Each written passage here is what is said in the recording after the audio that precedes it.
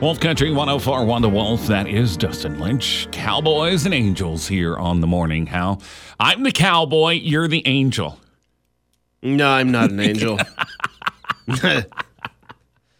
Are you sure? Yeah. Are you positive? I'm positive. Okay. And now it's time for Random. Facts. 1, 2, 3, 4. Here we go, 4 random facts for you. This one I had to chuckle at.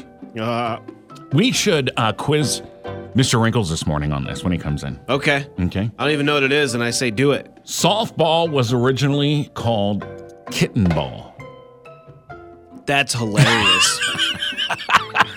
Yeah, I got a scholarship playing kitten ball in college. In Delaware, this is just dumb. A marriage can be annulled if one or both people did it as part of a game of truth or dare.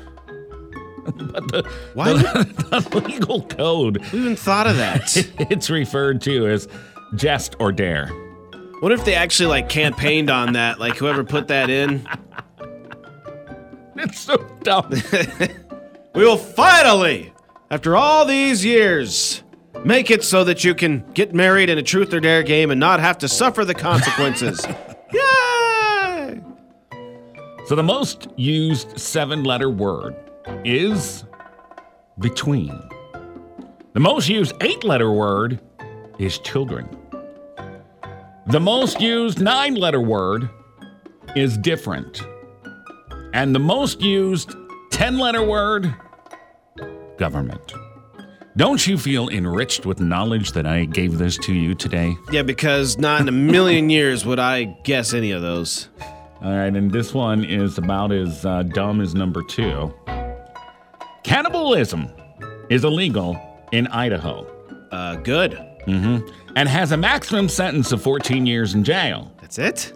Unless you had to eat someone, quote, under extreme life-threatening conditions as the only apparent means for survival. Wow. Then it's okay. Yeah. No, I really didn't mean to eat Mr. Wrinkles.